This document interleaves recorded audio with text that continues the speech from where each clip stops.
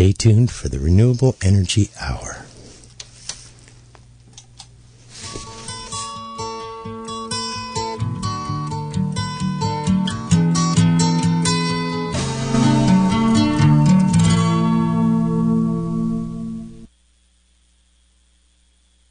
Good evening, Indonesia and the World Wide Web. This is Doug Livingston with the Renewable Energy Hour.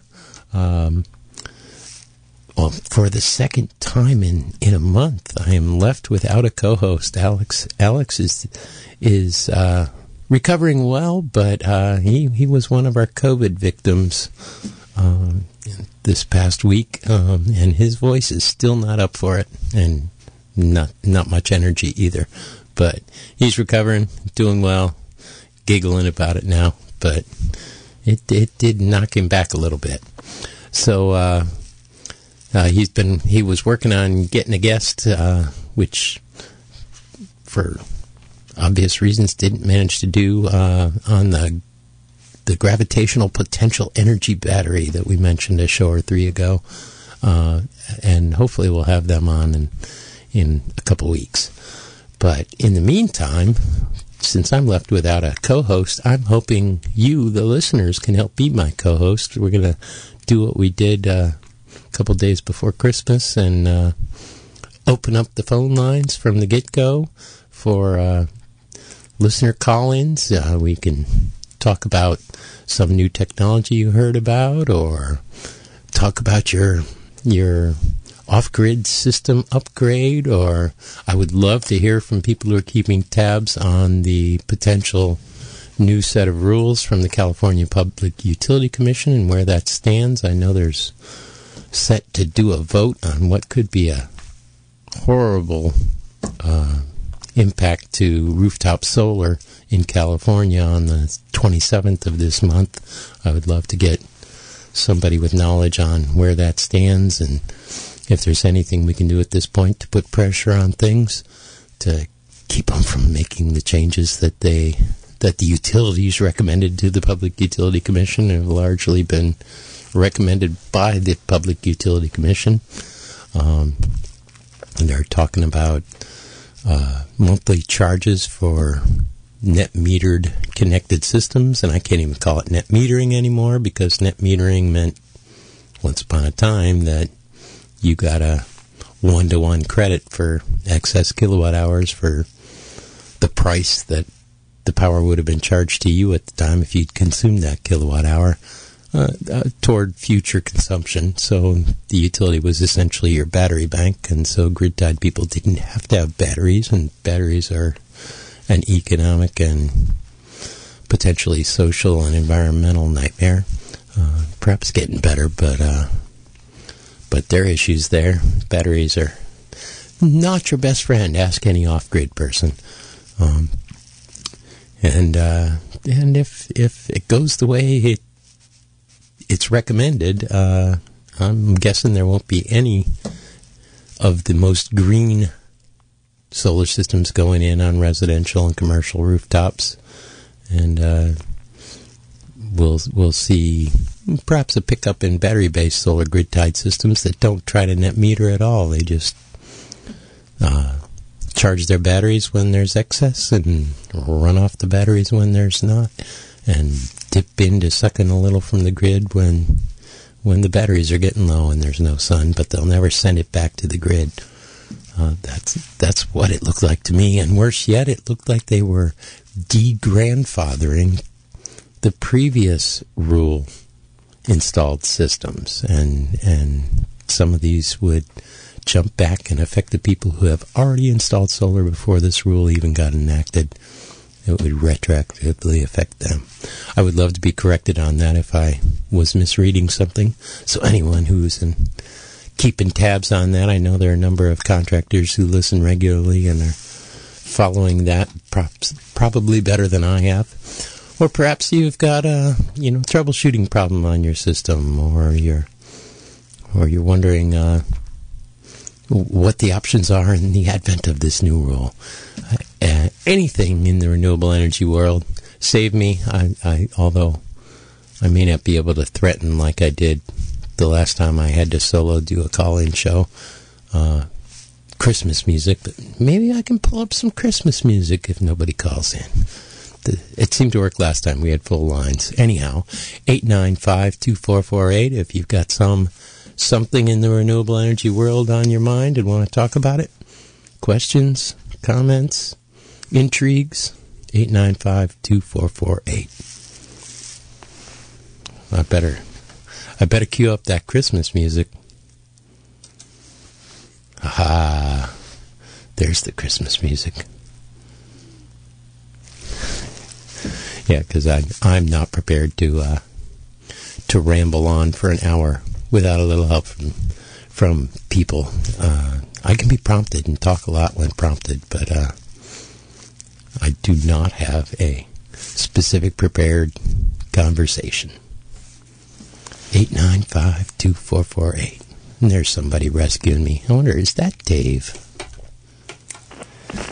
You're live on the air. Hey. I just thought something about what you were talking about, what your co-host was maybe going to be talking about, just triggered an unrelated idea. I'm super low tech. All I really use is those little solar Lucy lights, and then I have a little radio and portable radio that I run on small batteries. And I catch my own rainwater and have a wood stove and have some oil lamps and candles. That's about it. Anyway, but it just made me think of walking. And you know how people have those pedometers or whatever? They wear that thing so they can count how many miles they've walked or steps in a day or whatever it is. Anyway, what I was picturing, because I think about, scale, and I'm pretty low scale, and maybe homeless people living in their cars would also be, maybe the only lower scale people than me. But it all friggin' counts. We need to do it all, Anyway, so my pretty low scale thing would be, I think I could run my radio if I could strap something around my ankles so that when I was taking a walk, and they would provide, a little bit of weight too, which would be, strengthening for my legs and stuff. But it would be something like a gyro something that would actually, I was thinking of the wind-up radios. So when I was walking, you could generate some electricity that I could generate enough electricity to run my flippin' radio for a couple of hours. You can certainly do that with, things like bicycle generators and whatnot. Right. It's hard to imagine how the motion of your walking would generate enough power for that. Somebody could sync it up, though. Yep, watches, somebody could. Self-winding watches. Mm-hmm. Although that's awfully low power. Watches can be, milliwatts, whereas your radio is probably, 15 watts or something like that. Yeah, if I could get 3 hours of radio in a reasonable day's walk, then that'd be the math that would work for me. Does your radio have a hand crank? It doesn't. That's certainly an option. The circular motion is much easier to generate power from than back and forth motions. Although but walking is kind of elliptical. Yeah, but how would you attach to a machine that got a circular motion out of your walking? I don't know. It would have to be, I guess it would have to be like a rechargeable battery would be in there, and it would be feeding this rechargeable battery. Well, they do. Have you ever seen one of the shake lights? No. Or a little flashlight that you could bounce it up like and that. down. Yeah. Although those were awfully low power, they were always LED lights. Those little solar Lucy lights are great. Yeah. Oh, maybe somebody out there has got an idea along these lines. Anyway, or somebody could come up with one, because I think there's something to that. I know there's got to be something to that. I used to have one of those hand crank radios, but you really had to do a lot of cranking for very little time. That gives you an idea of the challenge. Yeah, I guess so. Anyway. All right. That's my little brainstorm. All right, thanks. All right, bye-bye. Bye-bye. Well, we've got lots of people calling in to rescue me. That person didn't hang on long enough. Perhaps this one did. Hello, caller. You're live on the Renewable Energy Hour. Hello. Hello. Am I on the air? You're on the air. I love the show. I very rarely catch it, but it's a great community service. Yeah. There's a lot of good questions already answered by other callers that come in. So I rely on my callers a lot. And I know you're short-staffed this week, so I just wanted to say I think you might be on with the way the renewable energy is going, but I do believe that with the housing market today and how much people are needing housing, and with the new laws of splitting properties and the granting that is allowing people to subdivide and start up a small home, that I think the solar energy community actually can benefit from that, and that there's going to be a lot of extra income to those places providing those batteries. And I live in a trailer, a little modular home, trailer home, and I love my batteries. And I'm a little worried that I might be undercharging my batteries. And if you can give me any information on how to, right now I'm running my generator about 1 hour every 1 to 2 hours every 12 hours just to keep them topped off, and they never get below 12.2.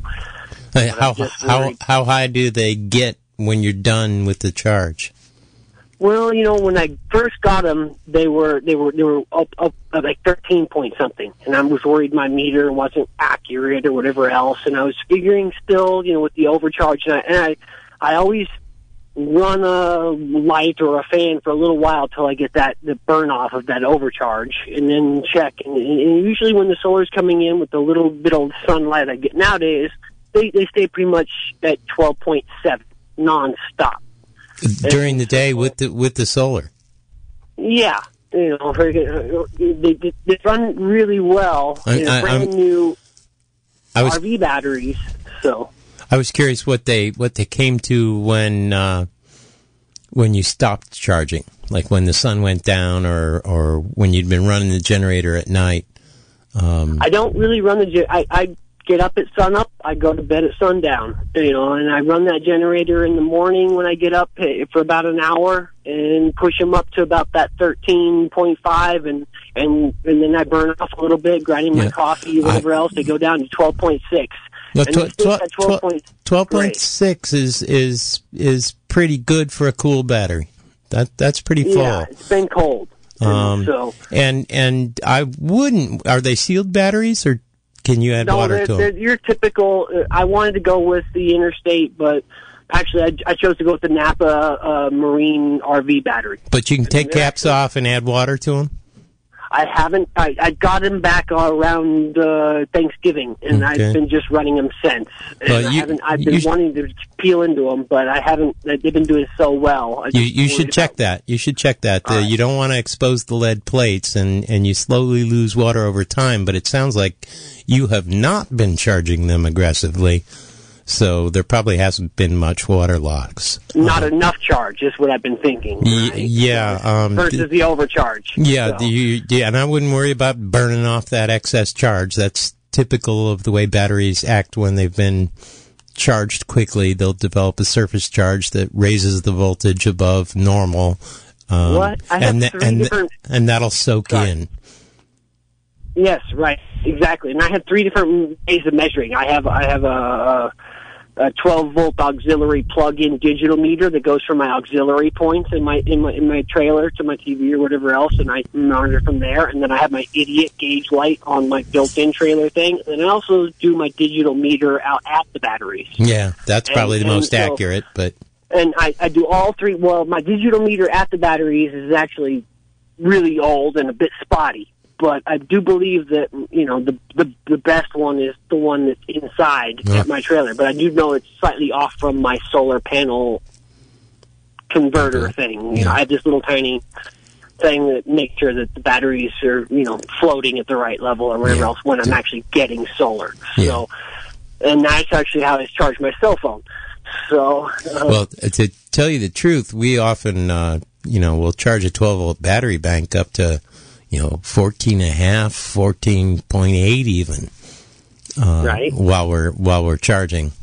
while you're charging. Yeah, so I wouldn't be worried about your high 13s as being an overcharge. No, yeah. I was just my biggest question is, am I undercharging? Perhaps. But if you're never getting below 12.2, and in a typical, it seems like they're getting a little bit quicker draw, like that the amount of amp hours that I used to have when they were brand spanking new is getting a little shorter and shorter, which I thought would get a little.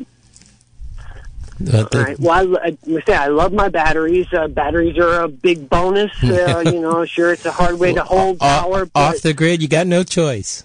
Right. Yeah. Well, I would consider charging a little longer with the generator every now and then to make sure they hold that 12.6, 12.7 after the generator has stopped and things have soaked in. My trailer manual says up to 4 hours of continuous, before it, switches over of its inverter thing, up to 4 hours before it notices a difference. But I'm really trying to save on generator gas. Yeah, and generator wear and tear and whatnot. But that too, yeah. But if you're only going to 12.7 with your solar, it must be an awfully small solar. Oh, no, it is a tiny panel, yes, but it's really close, and, I don't get a lot of sun per day, but, I do know that when I test the panel, it puts out over, 18 volts. Yeah, that's open circuit. Yeah. And not surprising, even in low light conditions, you'll see a panel's voltage be at that. Right. But you also might look at, a bigger solar panel. If you, I am definitely going to go with solar panels. Is my first thing. I was just worried. I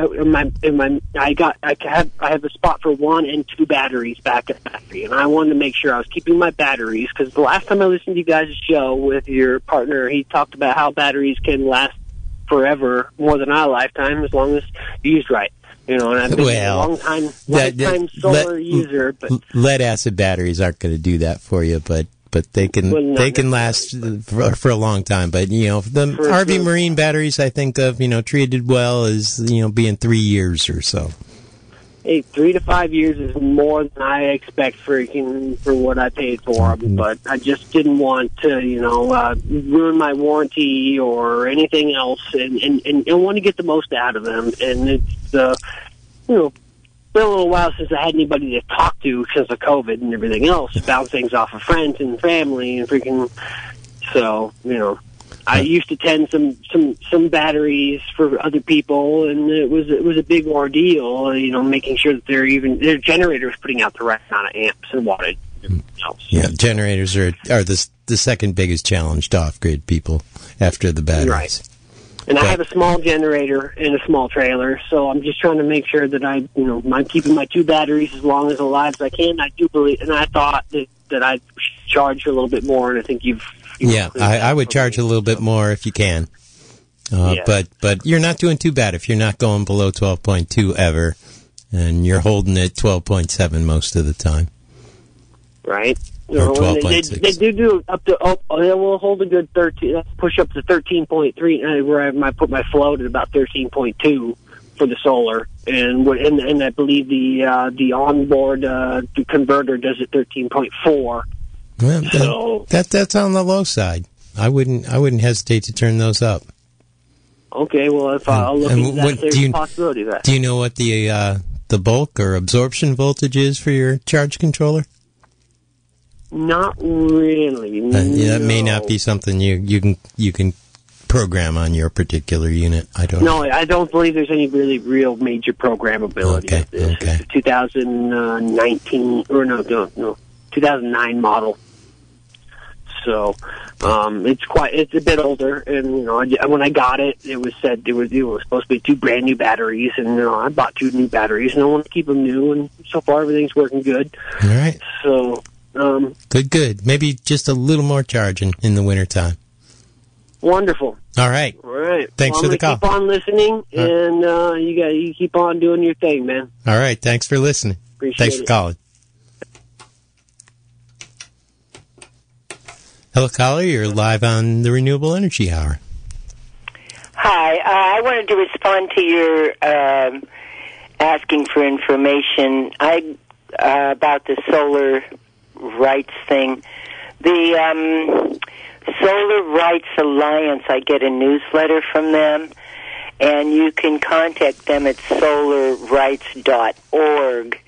And the last email I got from them was last week, where they discussed the Governor Newsom being asked about, like, where he stood on the Public Utilities Commission's proposal to penalize people for choosing solar energy, and he said, blah, blah, blah, we have work to do and stuff. The analysis was that he did publicly say that the current CPUC proposal is not acceptable, and but he didn't get specific about what changes he wants. So what the Solar Rights Alliance is calling for is for everyone to call and write, and specifically toward Governor Newsom right now. But how much influence does Governor Newsom have? This is the California Public Utilities Commission that makes this decision. I assume that the Solar Rights Alliance knows that they can't. Well, you can call and discuss it with PG&E and the CPUC, of course, as well. But the Solar Alliance, for whatever reason, I assume they know. I assume they know why he's the place to go, because he can affect changes on the CPUC. Yeah, but I don't know if he does appoint people on it. Right. In any case, I have his phone number, and they're asking that he be called frequently. Yeah, well, the solarrights.org, they have a scroll down on their home page, and they have contact info for the governor and to sign a petition to the governor, and flyers to distribute to your solar neighbors. They have a phone number for his office and suggest you call it and leave a message. And I can give you that number if you want it. Sure, just tell him that you're against the proposed solar penalty fee and slashing the value of solar, rooftop solar and stuff like that. So directions, suggestions on here. They also suggest that handwriting short letters to the governor and mailing it the old-fashioned way is likely to be noticed because so few people do it that way. Right. Now, that's true for your senators and representatives, too. Yes, so there's and also on this little site they have a fact sheet on the proposed CPUC's proposal, and that's all I know. You can subscribe to this solarrights.org in order to get updates from them. One that looks to me perhaps even more pertinent than the governor is they have instructions on how to give comments to the CPUC directly, since they're the ones making this decision. So what organization is that you're referring to? That's solarrights.org. Oh, okay. Well, this particular mailing I got just is trying to highlight calling and getting and requesting the governor to do something. For some reason, that's this particular mailing. I have other older ones that, yes, they had other suggestions. Anyway, that's what I know. I thought I'd just put it out there. And you can directly contact the governor's office at 916-445-2841. Exactly. Okay. Hey, thank you. Bye. Bye-bye. Whoop. That person didn't hang on. We had full lines a second ago, and they're filling back up again. Hello, caller. You're live on the air. Oh, hey, Doug. Hey, I'm sorry you didn't get a chance to get your Christmas music in there. Yeah, well, I got part of one song a month ago, but but I was glad to have all kinds of good calls. Yeah, good. Hey, this is Bruce in Little River. Hey, Bruce. And I wanted to chime in on NEM 3.2, the PUC thing. I went down to San Francisco last week and was part of that rally in March at Civic Center, and we marched around up to the PUC, or the state office building where the PUC was, and there was hundreds of people there, supposedly 1,200, and there were supposedly 700 at the PUC in L.A. So pretty good showing, even though didn't seem like the mainstream media picked up on it that well, as far as I could tell. But yeah, so the only update that I have, the information from CALSA, because I'm a CALSA member, is that the latest thing was the final decision was going to be January 27th, which is like next Friday or something. Right. We've now postponed it until at least February 10th. Oh, good. Good. Don't know what that means exactly, but more time for input from both sides, though. Yeah. But yeah, more time to mobilize, public opinion, which is good. And in the meantime, since the proposed decision or the preliminary decision in December, we've heard that the utilities have chimed in with, like, instead of a 15-year going to only a 15-year grandfathering, they're now talking about 8 years, because they say, people can recoup their investment in solar in 8 years, so why grandfather longer than that? Which of course is crazy. The whole thing is.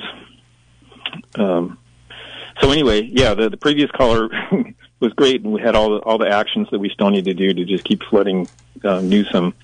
I was really disappointed that he released the proposed budget for the state, had a press conference, and two reporters asked him about the NEM 3 issue, and his responses were like non-committal and like, I haven't really been paying attention.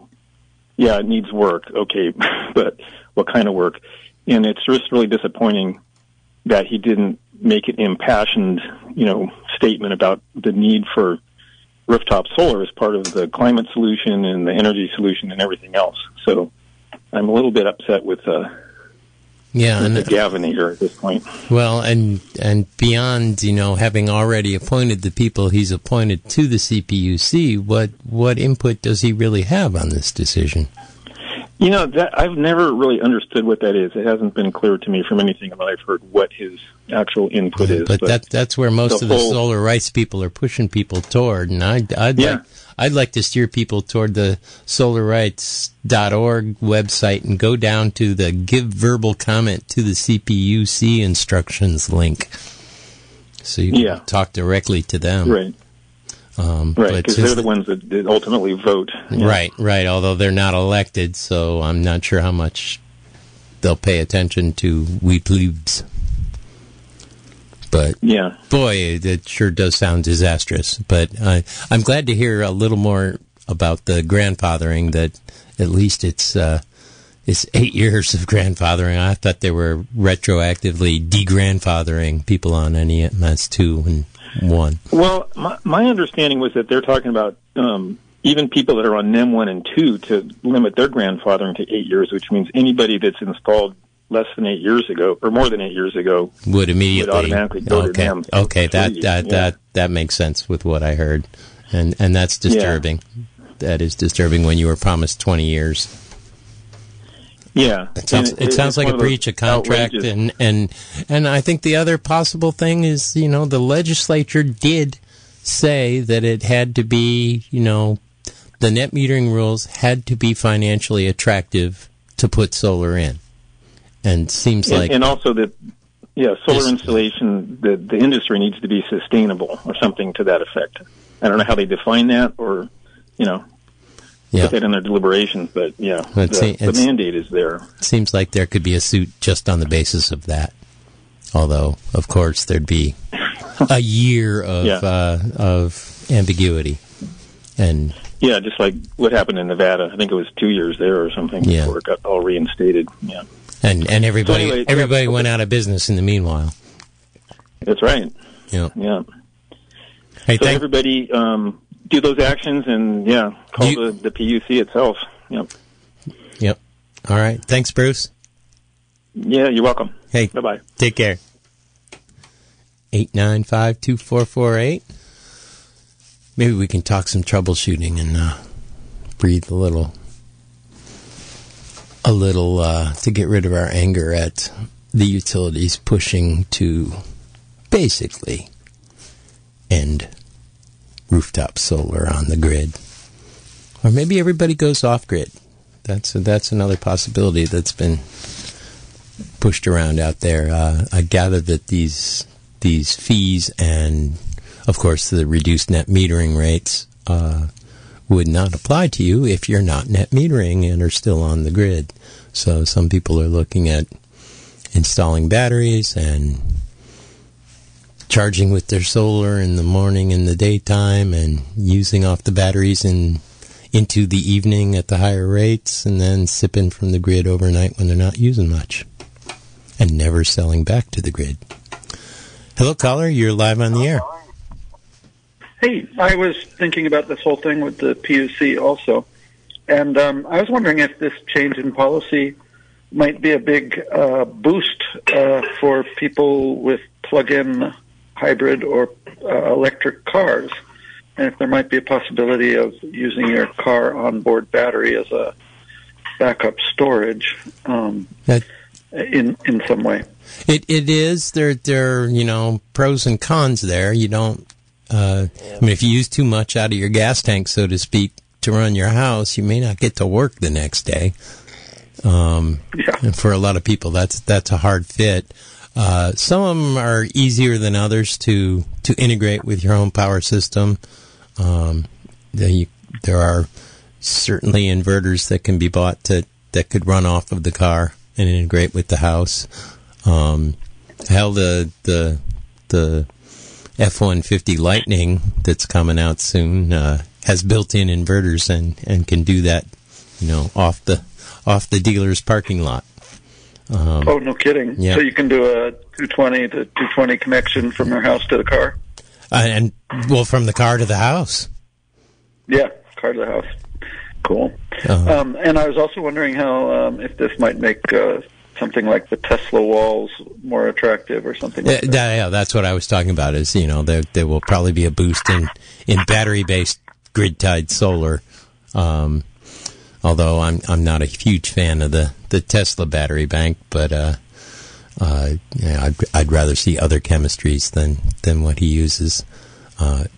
His are specifically the lightest battery, but they still contain a fair amount of cobalt, and there's some social issues and environmental issues with the cobalt, and to some degree. Is that the case for the Powerwall? Yes, the Powerwall is basically same chemistry used in his cars. Gotcha. And they don't seem to play well with other neighbors. You pretty much have to buy an entire system of their equipment. Yeah, that's true. You can't mix and match. And last I heard, although I hope to God they've changed this, it didn't integrate with a backup generator. I don't know about that one. I do know that they have attractive financing, which sometimes tips the balance. Yep. Because it's an expensive type of battery. It is a fairly expensive type of battery. So financing would be attractive. Got one screwed to his wall with the panels on the roof. Well, PG&E may find itself without a lot of customers if they all basically pull the plug on the grid. Let's hope. All right, thanks for the call. Okay, thank you so much. Mm-hmm. Yep. Bye-bye. Bye-bye.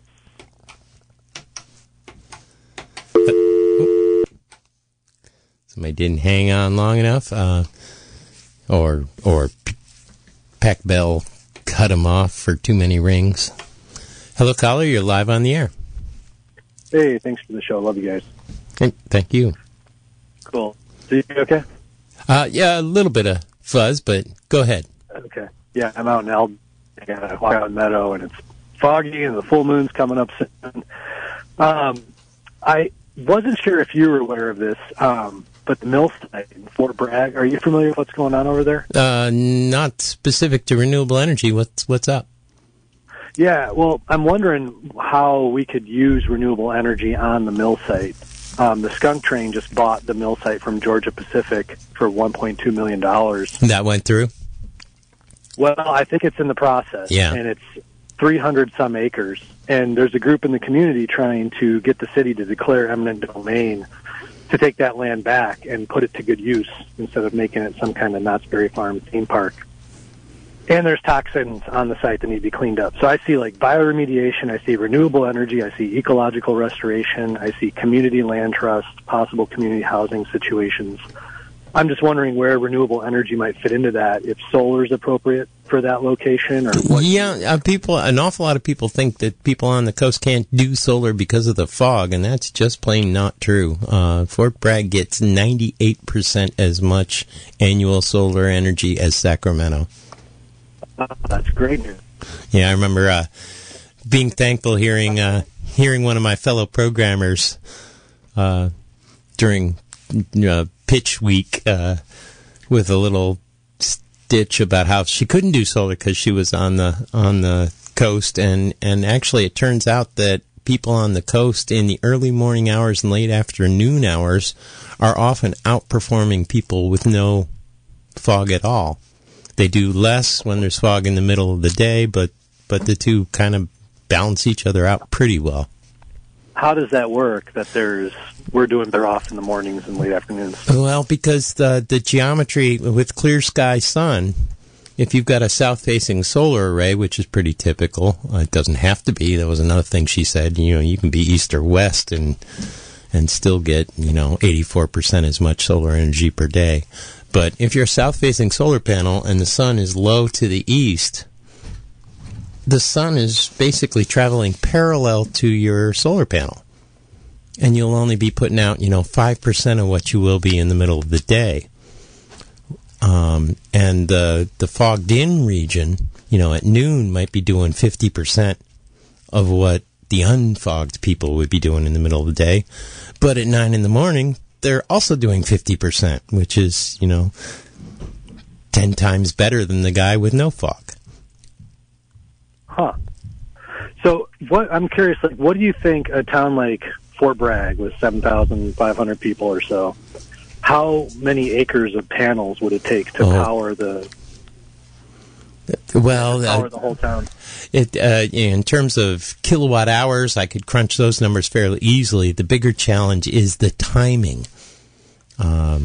A gas generator can crank up and crank down as demand varies, whereas solar cranks up and cranks down according to the weather and the sun. And so the big expense with, powering a town like Fort Bragg would be in the batteries more than in the solar panels.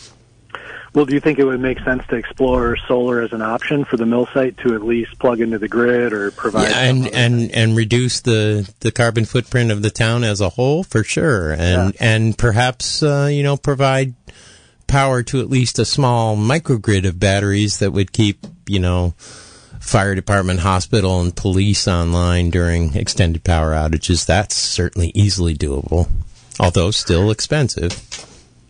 Right, but with the climate change situation unfolding and possible subsidies and support for that from state and federal and possible local governments, it might be feasible that we could put some solar on the mill site. Certainly doable. Yeah. Well, that's great. Thank you. It's good news. Sure enough. Any alternative to what they're suggesting. You don't want the skunk train, huh? Well, I love the skunk train. They're wonderful people, but they don't have the resources to clean up the toxic site. Well, yeah, that's the bigger issue, and I think that needs to still be laid on Georgia Pacific. Was that the original owner? Yeah, but you know what? They have enough money and resources to wage war for the next 100 years. Yeah. And it's time that our community just take the land back. And no one's going to clean it up as good as our community will, because we live here and we care about it. And we're not going to go out there in hazmat suits. But we got to find alternative ways, because 50 years later, Georgia Pacific's not doing anything with the site. Mm-hmm. It's time that we don't hand it off to someone else who's not going to be able to do anything to do it. We need. This is important. People have had cancers and birth defects in the community, and the idea of alternative energy out there, some bioremediation, it could be a beautiful thing to have this land in the commons, taking care of our community, and doing something positive rather than just feeding a tourist industry, which is taking away our housing through Airbnbs and all these other things. It's not sustainable. So we need to be thinking differently. So thank you so much. Hey, you're welcome. You're welcome. I'd love to see a big solar field there. Awesome. All right. We'll talk about it more in the future. All right. Bye-bye. All right, bye-bye. Open lines for the moment, 895-2448. any topic related to renewable energy. It doesn't have to be on the current California Public Utility Commission, but that's a key one right now. They put off their vote. It's not next week like I thought it was. It's in February. I forgot what date Bruce said that they're taking that vote. But pretty much everybody in the industry says that will be a deal breaker for residential and commercial rooftop grid-tied solar. And it just doesn't seem like that's an option right now. We need more solar, not less. And I worry that the utilities have too much lobbying power with them. Hello, caller. You're live on the Renewable Energy Hour. Yes. Hi, Douglas. It's Johanna. Hey, Johanna. I have a great discussion about what kind of unintended consequences this PUC potential rule on trying to drive out rooftop solar could have, as far as, getting people to become more independent of the grid, which of course would be a really desirable. I don't think so. No? No, I think it's far more environmentally friendly, far lower carbon footprint if people could continue to do net metering without batteries. But what about energy independence, and what about power outages and things like that? The power outages, a backup generator is a lower carbon footprint than a battery bank. Okay, but if everybody runs their backup generator, what do you think that would do? For 48 hours a year or something. Well, it's not as bad as the manufacturer of the batteries. So you don't think microgrids that use good battery technology, non-cobalt battery technology, would eventually in the long run be better? Also in terms of who owns it and who. Yeah, I do, especially if the prices come down and it's more viable. Yeah, especially, critical infrastructure microgrids make huge sense to me. And there are other possible storage mechanisms, besides, lithium ion batteries. They're not as efficient, but perhaps with a radically smaller carbon footprint, they might be better. One thing that blows me away that people aren't doing is that a whole lot of these big commercial solar power plants are wasting a huge fraction of their power by what we call clipping and by having to go offline because there's not a need at the moment. And those guys should all be making hydrogen. Who cares about the inefficiency if you were throwing it away in the first place and then taking the hydrogen and firing it up in basically like a gas turbine generator and generating power, at night and during the evening peak. And Alex wants to get a guest on how to store power in basically lifting weights up and generating power as the weights lower back down, and not as efficient as the battery, but certainly a lot lower environmental impact to mine the minerals and chemicals and refine them and manufacture them. But there are lots of potential ways to do microgrids and do storage. And we'll see how it goes. It looks like there are more and more potential ways to get the lithium, which has been in the news a lot. But to me, nowhere near as catastrophic as the cobalt that the Powerwall uses from Tesla. This is actually initially why I wanted to call in and ask you, because you had mentioned, you could use the car battery if you had an electric car. I mean, it would make sense as a household, if you didn't have to have two sets of batteries. The car battery is expensive enough when you buy an electric car. Why buy two batteries? Why not try to figure out how to set yourself up so that you can make use of that one battery that travels around in your car anyway. Well, they'll last longer for one. For two, you won't be out of fuel in your electric vehicle when you need to drive to work.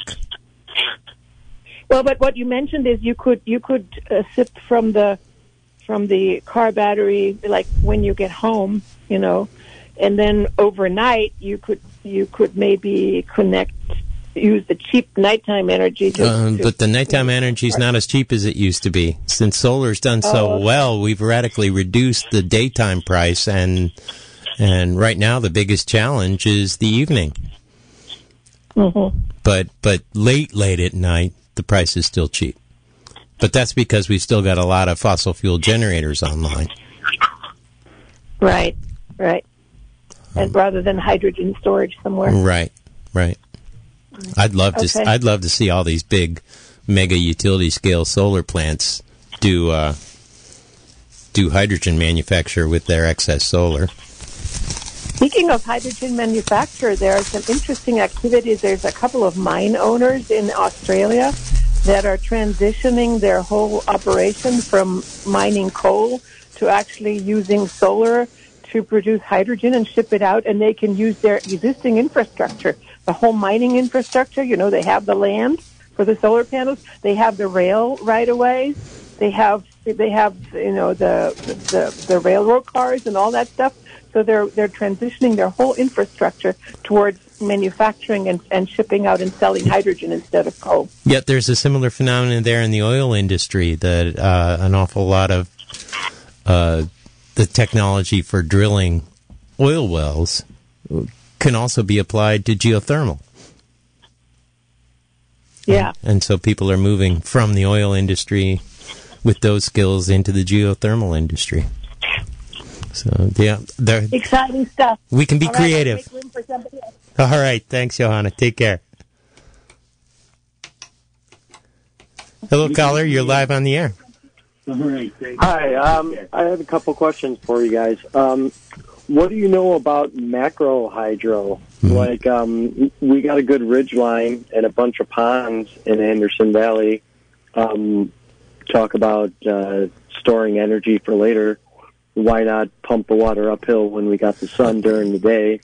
If you've got excess solar power, that's not an unreasonable thing to do. I think you meant micro hydro. Yeah, I'm sorry, as you were. Yeah, that's small hydro. Right. And there's certainly manufacturers of micro hydro turbines, and you can pump water up. It's not as efficient as storage in a battery, but right. It's a zero impact. Yeah. Well, I wouldn't say zero. You got to manufacture the hydro turbine and the pumps and the solar panels, but as more and more of that gets done with green energy, then it becomes a smaller and smaller footprint. That actually is done, and has been for years, particularly near. It happened a lot, I think, in the Tennessee Valley Authority, where they had lots of reservoirs, big reservoirs with hydroelectric plants already installed, and they also had a number of nuclear power plants. And the nuclear power plant cost just as much to run at 20% capacity as it did at 80% capacity, so they would just keep the power plant putting out juice when nobody needed it and run pumps to pump water back up into the reservoir and use that to peak shave during high demand times on the grid. Or emergency times when they needed it, they could just switch the valve on. It's doable, but it's not as efficient as battery. It's just a heads up on that front. Okay. All right. And then the second question I had for you guys is, are you familiar with the Goal Zero lithium-ion generator? I know Go Zero with their little portable solar panels and stuff. I'm not familiar with their little lithium-ion generator. It sounds like a battery bank, not a generator, but... No, it's actually a generator with an inverter, it hooks up to my solar, and then I can, plug my trailer into my little generator. Yeah, to me, the generator is your solar, not the thing they're calling a generator. Right. Fair enough. Okay, so I have an expansion pack that is a sealed AGM battery, and I want to daisy chain it to my domestic battery for my trailer. I have a male EC8 to ring terminal adapter, right? That would marry my domestic battery to my sealed AGM battery, and then the extension cord as well. The thing is, it came with this 80 amp fuse, and I'm not sure where I should install the 80 amp fuse at. Oh, do you have any idea? I'm nervous about mixing two different battery types in the same battery bank. Right. Is there a reason? Yeah, lots of reasons. Are they the same ratings? Are they charged to the same voltages? I believe that my sealed AGM is 12 volt, and the same with my domestic battery. Do you know what their amp hour ratings? Well, I guess they're in parallel, so it's not as critical. Are your domestic batteries? Do you have to put water in those?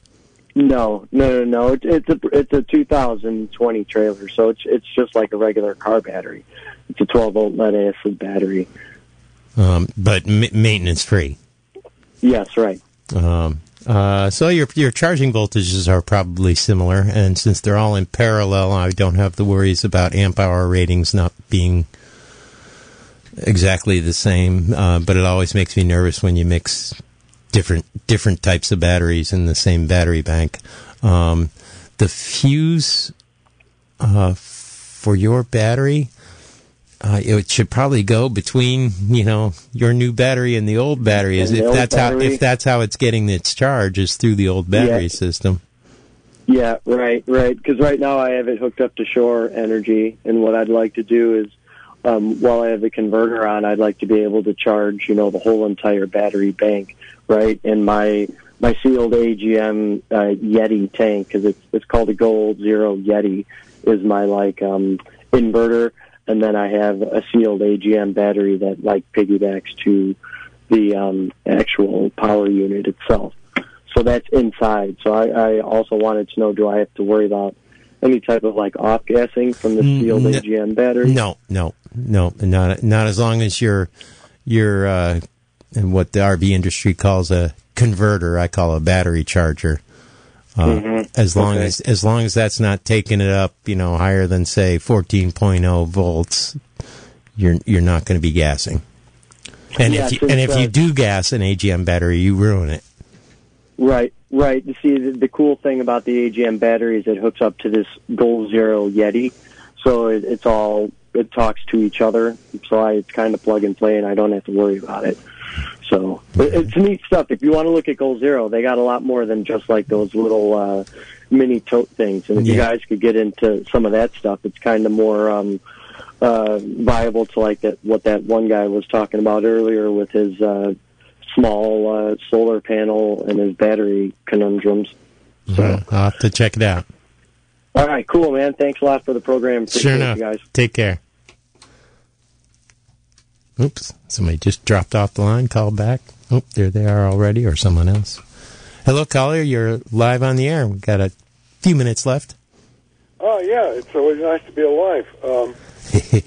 David calling from Willits, and I'm a frequent caller, so I waited, but I was a couple of terms that came to mind here. One was zero carbon or zero emissions, and I like what NASA did years ago. They stopped calling zero gravity, zero G, microgravity. Microgravity, okay. So micro emissions. Yeah, I think it's more honest. It's a wonderful thing. It's a wonderful thing. I think it needs to be redescribed. Well, one of the reasons NASA changed the name is there's virtually as much gravity in orbit around the Earth as there is at Earth's surface. Yeah, well, it feels like there's no gravity because that's what an orbit is. You're constantly falling without getting any closer. Yeah, it's a sensation. Yeah. And I'm looking forward to getting Alex back and getting his guest on. I will be all ears. Yeah. All right. Hear about the gravitational potential energy storage. Well, why not? I'm going to be all ears. All right.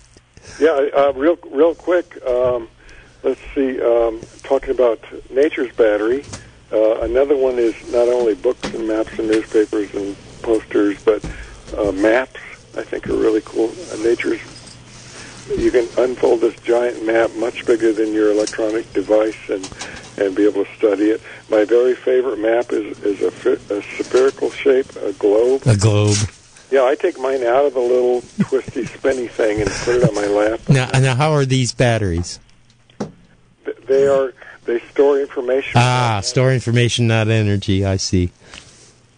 Right. Yeah. So that makes it nature's battery. Another really quick one. I thought you were putting in a plug for biomass, for wood. I've done my share of that for sure. To me, that is nature's battery. Cellulose is. I mean, it really is. It does store it, and you get it back. It never ceases to amaze me. It's very soothing and radiant, therapeutic heat, and ultimately still solar. Yeah, and here's another real quick. A quiz here is: what happens when nature's battery becomes a nuisance?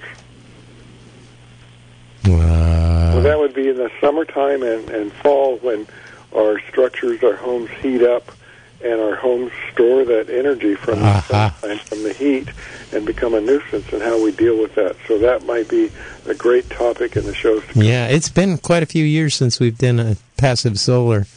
Yeah, I'm all for shade on the west side of the house because you don't get it much in the winter and a little bit of overhang on your south-facing windows. Adjustable. It's not passive. I think it needs to be somewhat active. Somewhat active. All right. Yep. All right. Well, thanks for the suggestions. Good night. Good night. All right. We're coming down to the wire. We still got a few callers out there, but I'm afraid we wouldn't have enough time to do you justice. So I'm going to be saying my goodbyes. Perhaps another plug for people to go to solarrights.org and put some pressure on the California Public Utility Commission not to make the changes they're proposing that pretty much everybody I talk to thinks will kill the solar industry in California, except for the huge utility scale ones.